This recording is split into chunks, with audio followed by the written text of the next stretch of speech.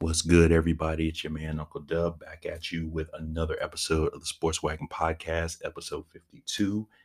Hope everyone's doing well tonight on this Tuesday. Hit me up on Twitter and Instagram at It's Uncle Dub, ITSUNCLE_DUB. Gonna run through a lot of things tonight. A little college basketball, a little bit of NFL with the Super Bowl coming up this week. One big trade that occurred last week or early this week. It's only Tuesday, but relatively recently. And some notes from college football. So it was a big hire that happened last week that I missed. Oops. But we'll go through it because it's actually pretty substantial. Spent a little bit of an episode kind of talking about this particular program, and they finally made a decision, and it actually happened a lot faster than I thought it would. Before we get into that, let's start with college basketball. And on the top of the list, first we say a rest in peace to former Temple head coach John Chaney. Growing up watching basketball in the 90s, John Chaney to me was such a presence on the sideline at Temple. He was there for 24 years at Temple, but he coached in the city of Philadelphia for over 40 years. So he coached at Simon Gratz High School. He coached at Temple. He was head coach at Cheney State for 10 years. So he's, his resume speaks for itself. So we'll go through that in just a moment. But I learned a lot about John Chaney from the documentary I talk about a lot I've talked about it a few times on this podcast called Black Magic. So if you ever have the opportunity to watch it, please take advantage and watch that documentary. It talks about the impact that HBCUs had on college basketball. So a lot of the great names that you're familiar with, guys like Willis Reed, Earl DePearl, John Chaney, a lot of these guys, they all went to HBCUs. And as we know, HBCUs were formed during a time where we as Black people could not go to predominantly white institutions. And these schools were hotbeds of great college basketball. So some great teams, great players, great coaches emerged from these programs. And John Chaney was a product of that. So he was born in Florida, but he moved to Philadelphia when he was 14 years old. He went back to Florida. He attended Bethune-Cookman College, where he played basketball. Then after graduation, he played professionally in the Eastern Basketball League. He played in the league for 11 years. A knee injury in 1966 ended his career, and from there he went into coaching. So there are clips of John Chaney in this documentary. He's working with players on an outdoor court, and he's kind of teaching them the ins and outs of the game. So as I mentioned, he coached in the city of Philadelphia for over 40 years. He became the head coach at Cheney State. He won a national title on the D2 level in 1977-1978 season. That same season, he was the D2 Coach of the Year. In 1982, he went to take the job at Temple, where I said he was there for 24 years. And in 24 years, he went to the Elite Eight 5 times, the NCAA tournament 17 times.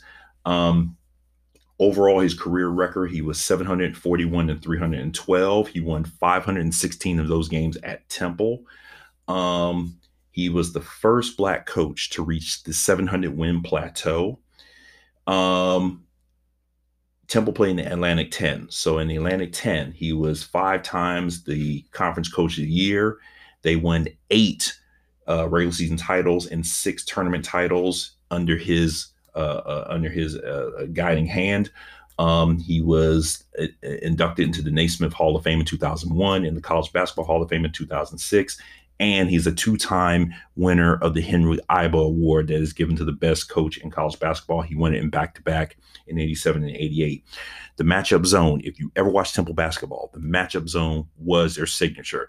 And they gave teams fits with this matchup zone. They were statistically one of the best defensive teams in the country with this matchup zone. But the biggest thing that John Chaney did that he will be remembered for was his advocacy for his players. He advocated for his players, that he gave a lot of players, guys who weren't getting chances, guys who were right there in the city, guys, they gave them chances to play college basketball and to attend college.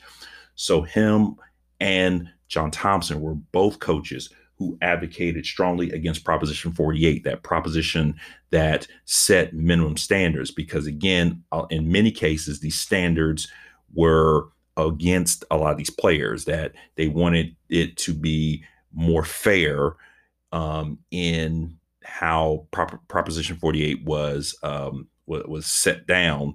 So it, the way that they wanted to do Prop 48 was it would strongly work against Black players.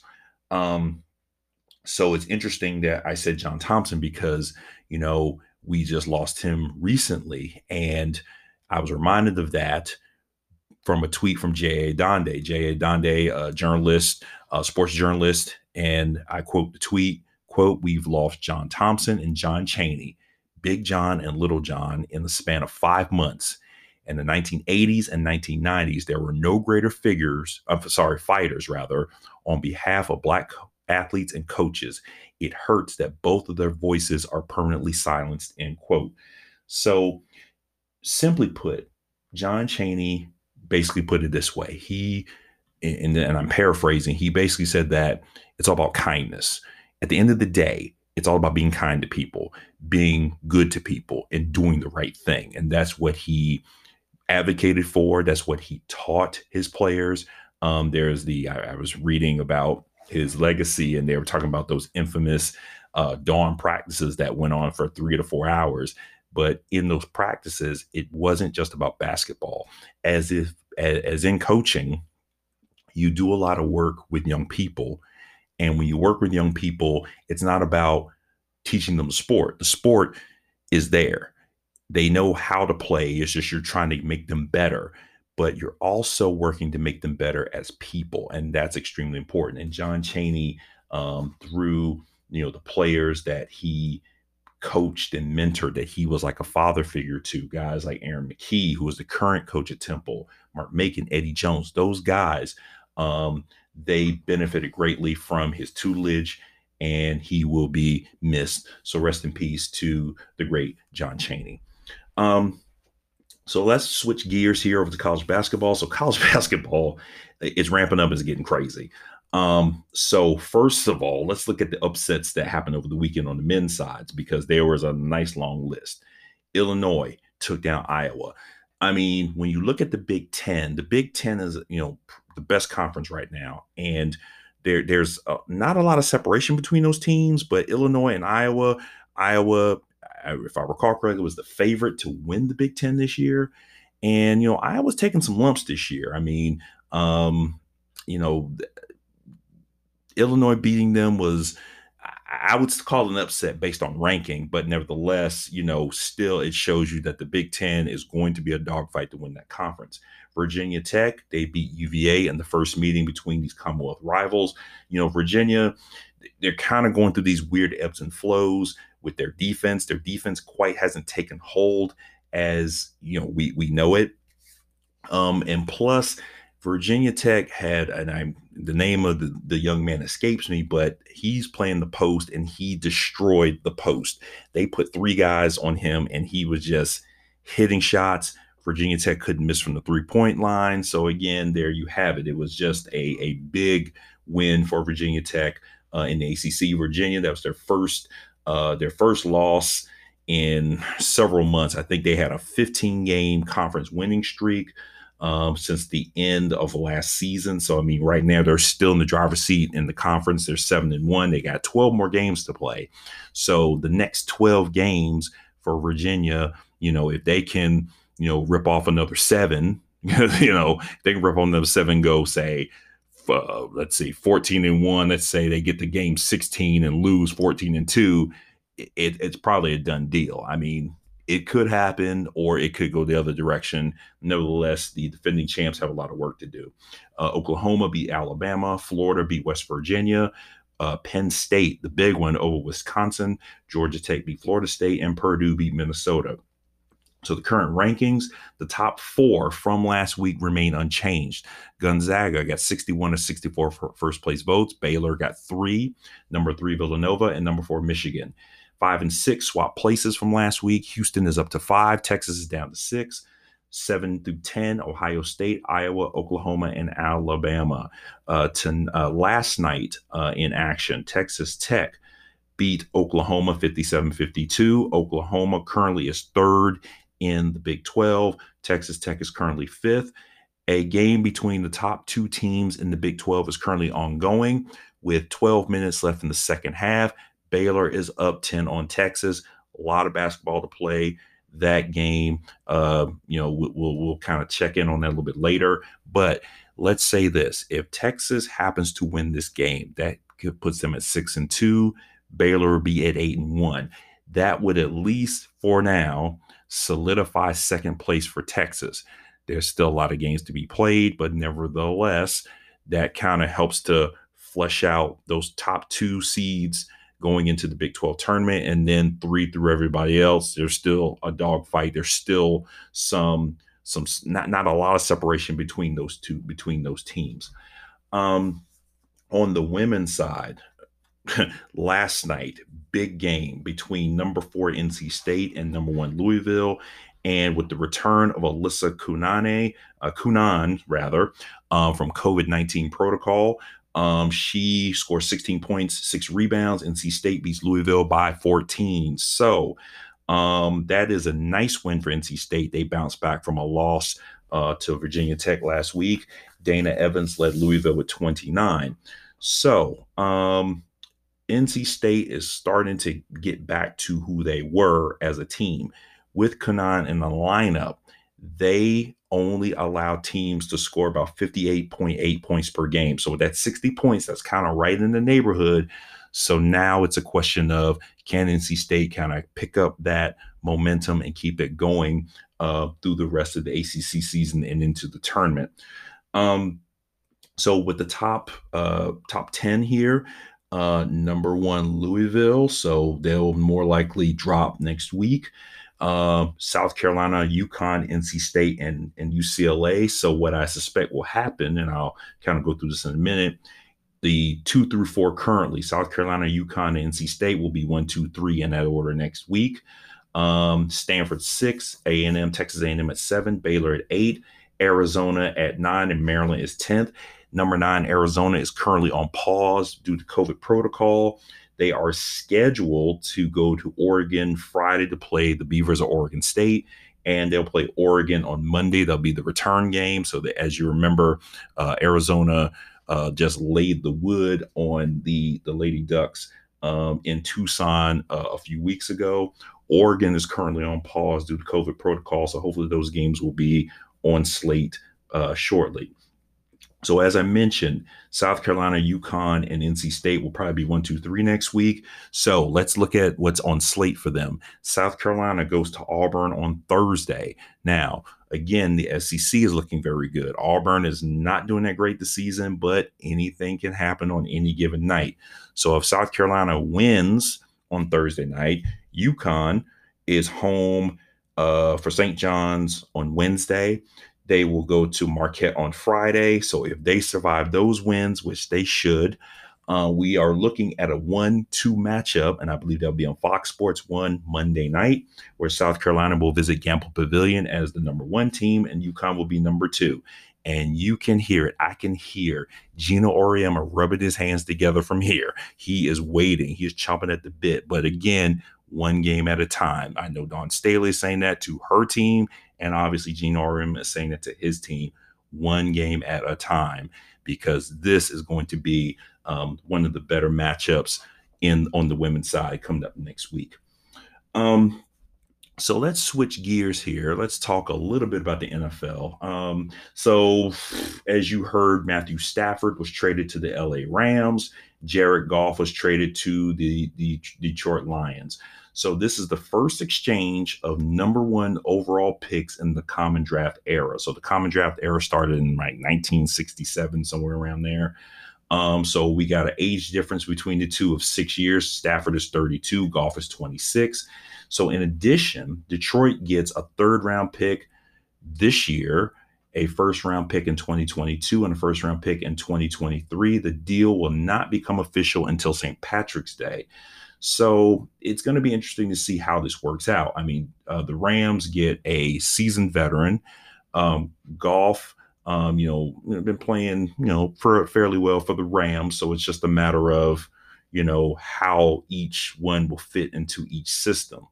But again, we'll have plenty of time to analyze this. But so far, that has been one of the bigger deals of the NFL season. But we're all waiting for post Super Bowl, where post Super Bowl, we know that there will be a lot of free agent moves. And, we talked last show about Phillip Rivers retiring. So are there other players considering retirement, players on the move, so on and so forth. So we'll see how that's going to go. Speaking of the Super Bowl, so the current spread, the spread is still -3 for Kansas City. But in this matchup, you've got the GOAT, everyone calls him the GOAT. I'm saying the old GOAT at this point versus the new GOAT. And so that would be Tom Brady versus Patrick Mahomes. And, there's an article the other day that said, Brady is going to keep playing. And I'm just amazed. This guy just does not want to just walk away from this thing. And that's good and that's bad, because it's good because you like to see an athlete have such a competitive edge that he just wants to keep at it and be on top of his game. I don't have no problem with that.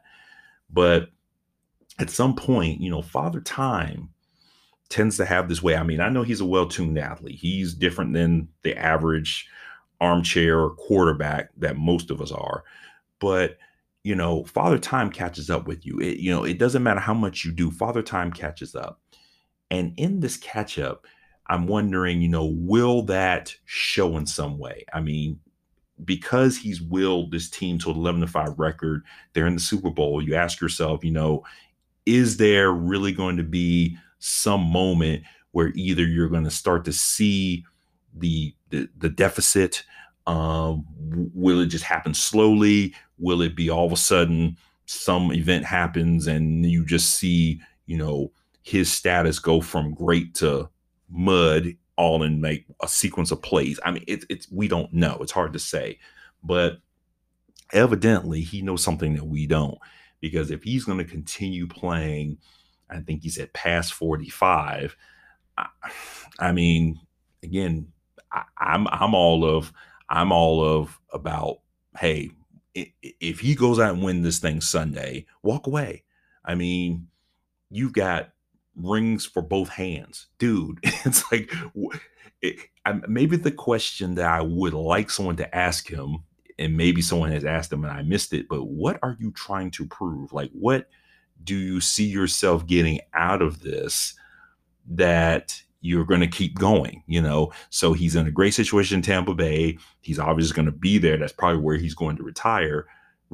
I mean, you could go out on that field and, you've got great protection around you, but, the wrong thing happens, man, you could end up, broken ribs, neck injury, leg injury, worse. I mean, that's the one thing that you have to be impressed about with Brady, that, he's definitely got the protection. There's no question about that.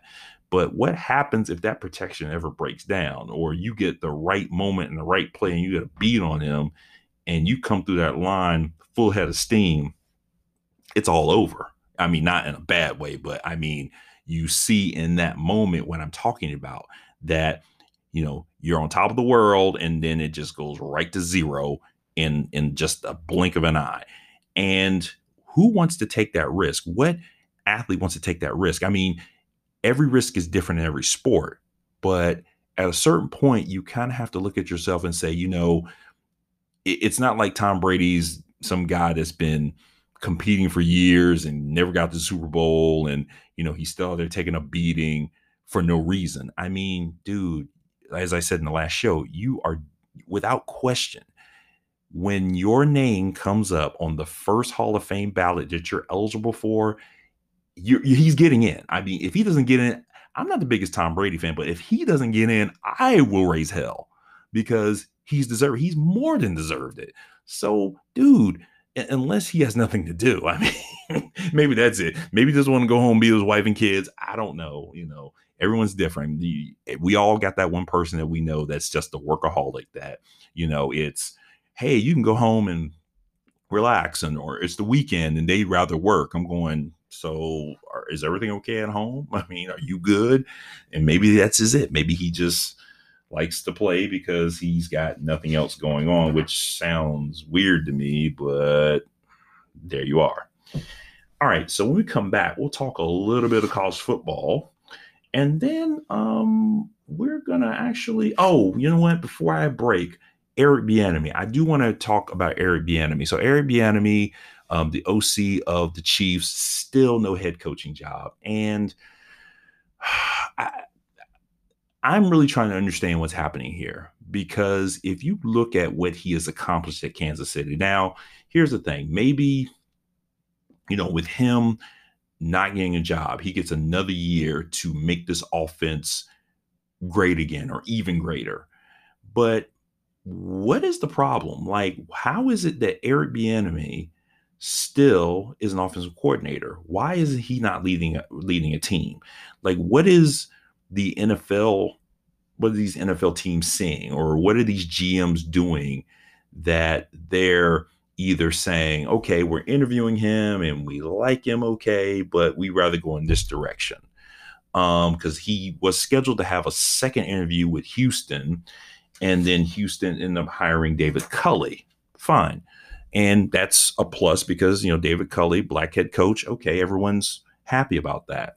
But it just seems to be the conspiracy of the century that Eric Bieniemy is still out here with no head coaching job. He is probably one of the better OC prospects out here, one of the coordinator prospects. I don't say OC, but coordinator prospects who isn't working as a head coach. I mean, he's working for Andy Reid, who, once Andy Reid won the Super Bowl last year, everyone, including myself, was extremely just happy that he finally won because, it looked like time was passing him by. It looks like he might get another one in here.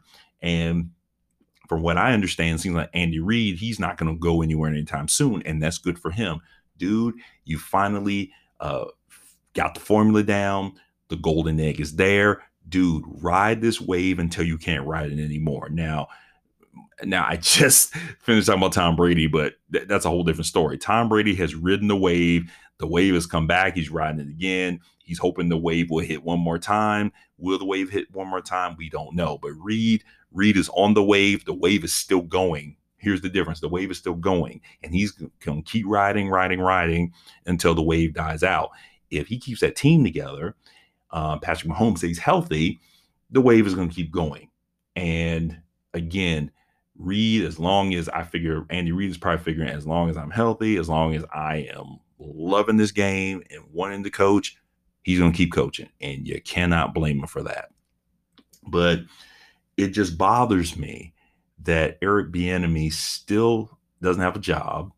And the NFL, to me, just seems to have this very, I don't know, I won't say dismissive, but they, just the way that they are trying to, quote, make it equitable for more black coaches to get jobs. I just don't like the way that they are going about it.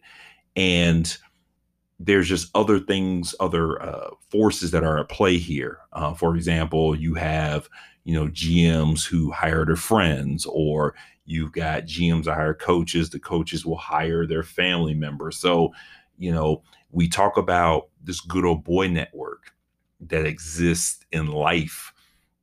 But the NFL, to me, is this microcosm of that you've got this small group of, the small group of teams. And within those small group of teams, people know each other and they tend to look out for each other. And maybe that's just it. I don't know. But I just still think it's criminal that Eric Bieniemy is not working. He himself has said, I'm not going to wallow in this. And he's right. He shouldn't. He has a Super Bowl to get ready for, get another ring here. Hey, do your thing, my brother. But there's got to be something. There's something that's just happening, and I don't know what it is, but it's very bothersome that he still is not a head coach in this league. Okay, I wanted to get off my chest. Now we'll take a break, come back, we'll talk some college football, a few notes from college football, and then I want to talk about gaming. That's the first for the show. But I saw this article and I'm going, are you kidding me? Because I haven't had a gaming system in years. I still have an old one, but now I'm kind of like, should I invest? Because there's something that's coming and it hasn't been around in a while, and I'm totally excited about it. Stay tuned. All right, welcome back. So, college football, some news and notes here. So, National Signing Day is tomorrow. So I'm gonna do some research, see where teams stand on that. So we had early signing period. As ESPN always does, they always look at who are the big winners from early signing period. So I didn't get a chance to look at where the current rankings are with recruiting. But National Signing Day will kind of put the whole recruiting the whole recruiting landscape into perspective, and so we'll have an idea of where everyone is. But what you can expect typically is teams like Alabama, teams like Ohio State, Clemson. Those will be the three teams that will either that will bolster their rosters in some way, and then it'll be interesting to see how other teams fare. Teams like UNC, a team that looks like it's on the cusp of being a national contender, that can give, Clemson some competition, although they are in opposite divisions. But I don't know if they play this season. I feel like they may not. I think they played the last 2 seasons. I think it's either 2 or 3 seasons. So if it's 3 seasons, they probably will play again. Nevertheless, there's an opportunity for them to play in the ACC championship game if all of it flushes out. The ACC announced their schedule. They're back to divisional play. So as I mentioned, Notre Dame is on the outs again. They're going to be, they're going to be part-time members. Don't get me started on that again. But to see how Notre Dame does, then looking at teams that are trying to bounce back. So teams like UCLA with Chip Kelly, Michigan. How is Michigan going to fare now that Jim Harbaugh is, back in the fold for another season? Can they bounce back from this horrific season? So it's going to give us a feel for where all the teams stand. And then that probably will have some bearing on the not so early top 25. Not that it really means anything, but, it kind of changes the landscape, what players are returning, how the freshmen will impact these teams, because a lot of times, with spring ball coming up soon, a lot of these young men are able to, if they graduate early, they can get on campus early, they can start their training early with the team, and hopefully they can break into the roster and make an impact. So we'll kind of look at all that stuff hopefully later in the week or early next week. Some news and notes from college football. So we have 2 prominent former players that are returning to their alma maters. First of all, Vince Young. Vince Young is returning to Texas as a special assistant in the athletic department. So if you recall, this is his second go-round with the athletics department. He was fired from Texas in 2019, so he wasn't showing up for work. He wasn't talking to his supervisors. Just a whole string of issues got him fired. So he'll be back as a special assistant as Steve Sarkisian begins his time at University of Texas. If you recall, Vince Young was the quarterback for the 2005 national championship team in their win against USC. So we had that miraculous. I'm gonna say miraculous. It was just this fantastic run because we all know VY had the wheels, got the wheels, but he made that nice run towards the corner of the end zone. And we all know who the coach was there. Speaking of UNC, Mac Brown, aka I call him Mac Breezy, was the coach then. And so Texas, as we know, is trying to bring back those glory days and try to reclaim the Big 12, and then win national championships. So the first one could potentially win in 16 years. Teddy Bruschi, he will return to Arizona as a senior advisor to the new head coach, Jedd Fisch. So Jedd Fisch, I believe he was with New England. So he was hired as the head coach. He has some experience on the West Coast, so he knows the Arizona, California. He knows that territory, so he's kind of got some inroads in recruiting. But Bruschi will help with social justice initiatives, player development. He's going to kind of advise on those things, and he'll be part of the football management committee at Arizona. So Teddy Bruschi is a highly decorated former Arizona player. He was a two-time consensus All-American. He was the Pac-12 Defensive Player of the Year during his tenure, so he was there from 92 to 95. He played 13 years in the NFL. He was a three-time Super Bowl winner with New England. And after retirement, he spent some time at ESPN as an NFL analyst. So I'm sure that everyone's excited to have Teddy Bruschi back on campus, and I'm sure they'll make a big impact because I think he's one of the players that is very synonymous to that program. And I remember watching Teddy Bruschi play.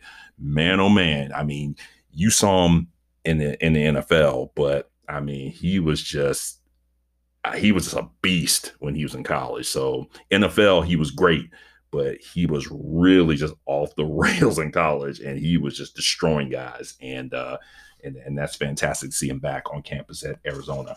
One other thing, former Michigan offensive coordinator Mike DeBond, he's heading to Kansas. So he has a relationship with Les Miles.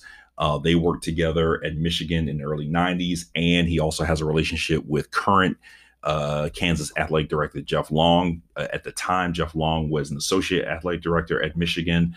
DeBond was the offensive coordinator for the 97 Michigan team, which won the national championship. So again, hopefully that will help at Kansas. I don't know much about DeBond beyond that, but I mean, considering, when Les Miles was hired, there was a lot of excitement, a lot of hullabaloo. The season started off fairly well, didn't go great. Then there was, a lot of good, they did a lot of good recruiting that first year, but a lot of guys left the program. So they're just trying to get a spark at Kansas because, I mean, that's a program that's really hasn't had a lot of good days in a number of years. So we hope that works out for Les Miles at Kansas. So as I mentioned, this story got past me because I mentioned a couple episodes ago the firing of Jeremy Pruitt at Tennessee for cause due to some recruiting violations, number of violations, recruiting and such. So Danny White was hired as the athletic director. He is the son of Kevin White, who is the current outgoing athletic director at Duke. So he'll be retiring in the summer, I believe. And if I may say so, here's my plug. Duke, if you're listening, which you probably aren't, but I would suggest that you make Nina King, who is currently senior associate athletic director. I would suggest you make her your new AD. She's in-house, Black woman. Just my 2 cents. Then you have 2 Black women running athletic programs in the ACC. Just a suggestion, but never mind. Back to where you were.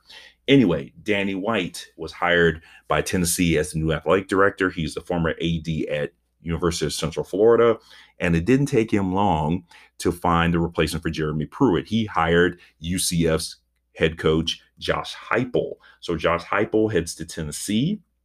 He gets a 6-year contract for $4 million per year. Now, due to Tennessee's possible sanctions that are coming from the NCAA, if the sanctions come up, and if I recall correctly, if they are 2 years or more, Heupel will get an extra year tacked on to his contract. So he has potential for a 7-year contract if the sanctions come down from the NCAA. So Heupel, as a coach, he's 28-8 in 3 years at UCF. So great record. He took over for Scott Frost, who put that program on the map, because I think I knew UCF had a football program, but outside of Orlando, I didn't know much about it. And if you were in Orlando, you were familiar with the program, but Scott Frost put them on the map. They were one of the group of 5 teams that, every year they come out, they're strong, they're undefeated, they're killing it. And most of their fans are like, we want Alabama. And I'm going, no, you don't. However, I appreciate the sentiment because, hey, y'all are playing some good football. I get it. But Scott Frost left. He went to Nebraska to try to resurrect his alma mater's program. So in his first season, Heupel went 12-1. They went 6-4 this year. And as you remember, Mackenzie Milton, who played for Central Florida, he had that horrific leg injury. He has come back, but he left. He transferred to Florida State, so he'll be playing at FSU next year. Now, in all of this, Heupel will owe Central Florida $3.4 million in his buyout. So more than likely what will happen, my guess is Tennessee will say, okay, well, here's some of it or whatever. But anyway, Heupel owes UCF money from his contract buyout. But in hiring him, they get a coach who led a team that was in the top 8 in scoring offense. They scored roughly about 42.2 points per game during his 3-year tenure. So Heupel has a lot of experience as a coach. So he was the OC and quarterback coach at Missouri. He was the co-offensive coordinator at Oklahoma under Bob Stoops for 4 years. He was fired at the end of the 2014 season when Oklahoma went 8-5. As a player, remember, he led Oklahoma to the 2000 national championship, and he was runner-up in Heisman that season. So for Tennessee, this is their 6th different head coach since 2008. So in 2008, they fired then head coach, soon to be athletic director Phil Fulmer. Phil Fulmer just retired. Danny White takes over him. So 6 coaches in 13 years. Bad look. So with Heupel, I think they made a great hire. I think this is a home run hire. This is, you would wonder if, I don't know what happened. Like the last hire was a nightmare. I don't know. I feel like the last 2 or 3 hires at Tennessee were just nightmares. Like it went downhill ever since Lane Kiffin left town, and we all know that went down. And speaking of which, Lane Kiffin will be back in Knoxville this upcoming season. He'll bring Ole Miss to town. It's going to be fun. Now, I think by now, most of the Tennessee fans aren't as salty about him leaving. I think there's still a few who's going to let him give him the business. But Kiffin, Lane Kiffin lets a lot of stuff roll off his back, and he does so more so nowadays because at this point, if you've had Nick Saban screaming in your face, not much is going to bother you. And he's learned a lot. He's, gotten more savvy as a communicator, as a coach. Like I said, he still has a Twitter account. He still does his thing on Twitter, but I think he's matured. It would appear so. And I'm sure that he will make light of the trip to Knoxville in some way when it happens this upcoming season. So it's going to be interesting to see how all that's going to go down for Lane Kiffin. All right, so the last thing. So let's talk about gaming. And I'll be the first one to tell you, I have owned a few game systems in my life, and I'm not even going to tell you the first one I had, because when I tell you the first one I had, you're going to be like, how old are you? I'm kind of old. I'm not going to lie. I'm kind of old. But when I look at, when I remember when the Xbox came out, and Xbox and the new PlayStation, I was like, wow, these are pretty dope. And they keep, having new iterations. So again, you see, if you're on Twitter, you see all the talk about, so what you trying to do for a PS5, that sort of thing. And it's funny because, it's like, I'll be real with you. I mean, it's expensive as hell. Now, I ain't doing nothing for it. But I'm thinking, man, I bet those graphics are pretty hot. So I've always been one of those type of gamers that, when I play games, I was about sports and I play action. That's about it. You got people that play, these fantasy games. So whatever you're into, that's cool. I don't, if you do it, you do it. But, I've always looked at, the FIFA games were cool. NHL games were great. I never played the MLB games, or maybe I played them a couple times, but nevertheless, you can imagine the iteration in graphics. The graphics are just so great now. It's like you're actually watching a baseball game or hockey game on TV. But the one thing that's been missing, oh, and you know what? I'll go ahead and tell you this much. I have a Wii. So I had a Wii from several years ago. I still have it. I pulled it out. I got a kid and we're playing the Wii together. Now remember, I've got Tiger Woods golf. And I used to kill the game, destroy it. I'm at this point in that game, I've won the Masters like 6 times and all this other whatever. So pull out the other day, I realized I can still hit the ball, can't put worth squat. It's whatever. I got to practice. Haven't played in years. But there's one game that I missed because I had it on the Wii and I would destroy it, killed it. The college football, the EA Sports college football. Now, with all the things with NIL, name, image, and likeness, and players not getting paid, or you can't identify players. I mean, you know who the players were by their numbers, but you couldn't identify them. EA Sports hasn't made that game since 2013. Okay. They're talking, there's rumblings that EA Sports is going to bring that game back. I saw this article. I was like, oh, maybe this is a reason to get a gaming system. I mean, for one game. I mean, that sounds ridiculous, but I was hella excited. Okay. So right now, there's no official return date. There's no official announcement yet. They're talking about it. They're in the process of getting it together. So one of the first things EA did is they're partnering with Collegiate Licensing Company, and they're doing that to ensure that there's authenticity. So they're going to have roughly over 100 teams. They want to make sure that they got the playbooks for these teams, their likenesses, their uniforms, traditions. They want to get all this stuff down. And I think the last version of it I have, they were really good at it because you hear the theme songs. If you play, like, for example, think of Tennessee.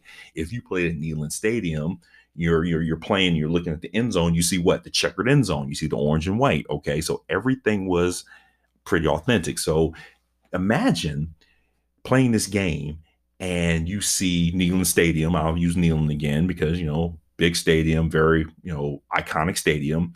And you see, the red and the orange and white checker. But I'm willing to bet you they'll do the pregame stuff. So the band comes out and they make the tee and the players come down the tee, that kind of stuff. Or they play Rocky Top. I mean, Rocky Top's a pretty hot theme song, a fight song in my opinion. I like Rocky Top. I listened to it a few times and I, learned the words. I was like, wow, it's kind of dope. Anyway,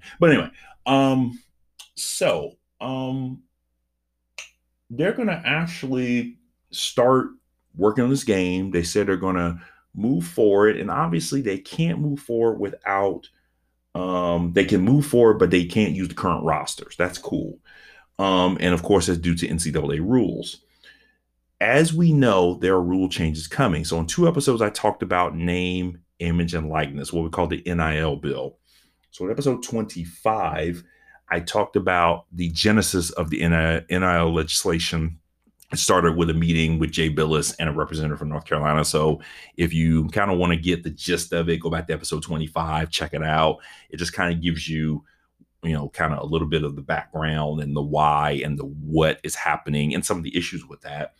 Episode 34, I announced that there was a bill that had been introduced in the House of Representatives. So it was a bipartisan bill, which is great.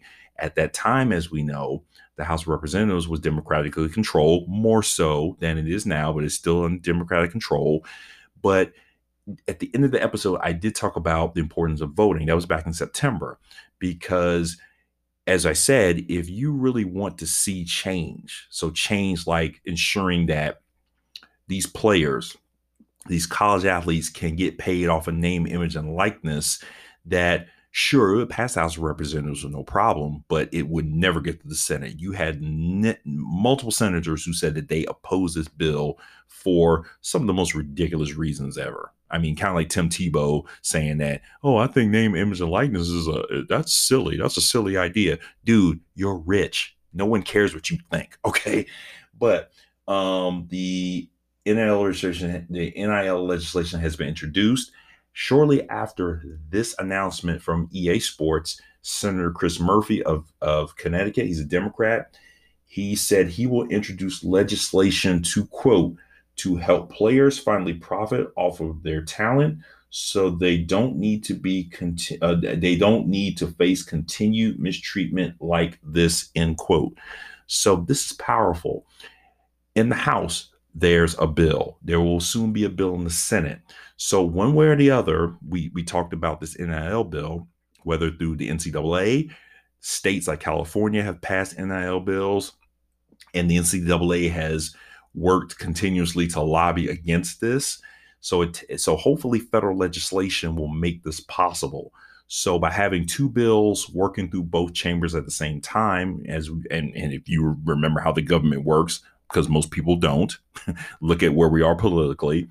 We'll see. Hopefully the bills will pass. They'll come to committee. They'll iron it out, and hopefully we'll have a bill that both sides can agree on, and it can get signed by President Biden, and these players can finally get the compensation that they deserve. Because, as I talked about, think about the billions of dollars that are generated by these colleges, and these kids can't get, I mean, they get a little bit, people say, oh, well, you get to go to college, you get a scholarship, and you get some money and blah, blah, blah. But that's nothing. I mean, these kids are, many of them are in the situation, they're playing a sport, they're trying to get a degree, but a lot of them, they can't eat, they can't live like college students. But somebody can go down to the bookstore and buy their jersey for $70, and they won't see a cent of it.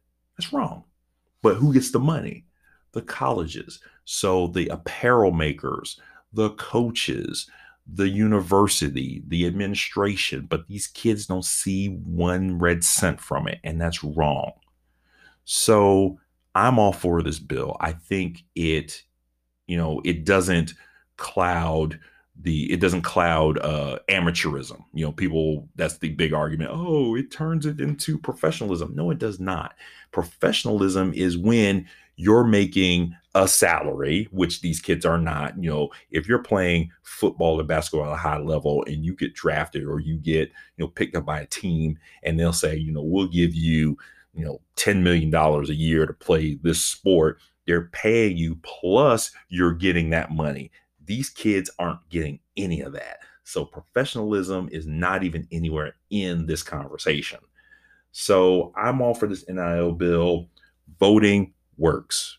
I mean, we can argue all day long how it does and how it doesn't. But in this situation, it got us to a point to where we've got two sides of a bicameral body that are looking to do the same things. They're going to introduce individual bills. So hopefully Chris Murphy will introduce his bill sometime soon. And with that happening, said we hope to see some reform on that side soon. So, and it's going to be interesting to see how the NCAA responds to this. I don't know if they have anything to say or will they issue a statement, but I'm sure that this will be talked about for some time now. Not just the game, but the actual trying to create this bill so these kids can get paid. All right, so that's all I have. Thank you for listening. Appreciate your time. Hopefully, I'll be back at you later on in the week. I'll talk a little Super Bowl again, but actually, I'll make my predictions this time. I was gonna make the prediction last week. I said, wait, you got a week. Why are you gonna do that now? So why rush this?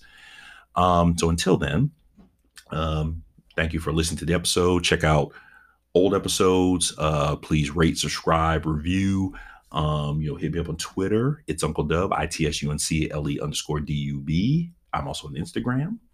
Until then, I appreciate your time, and I'll talk to you shortly. Thank you.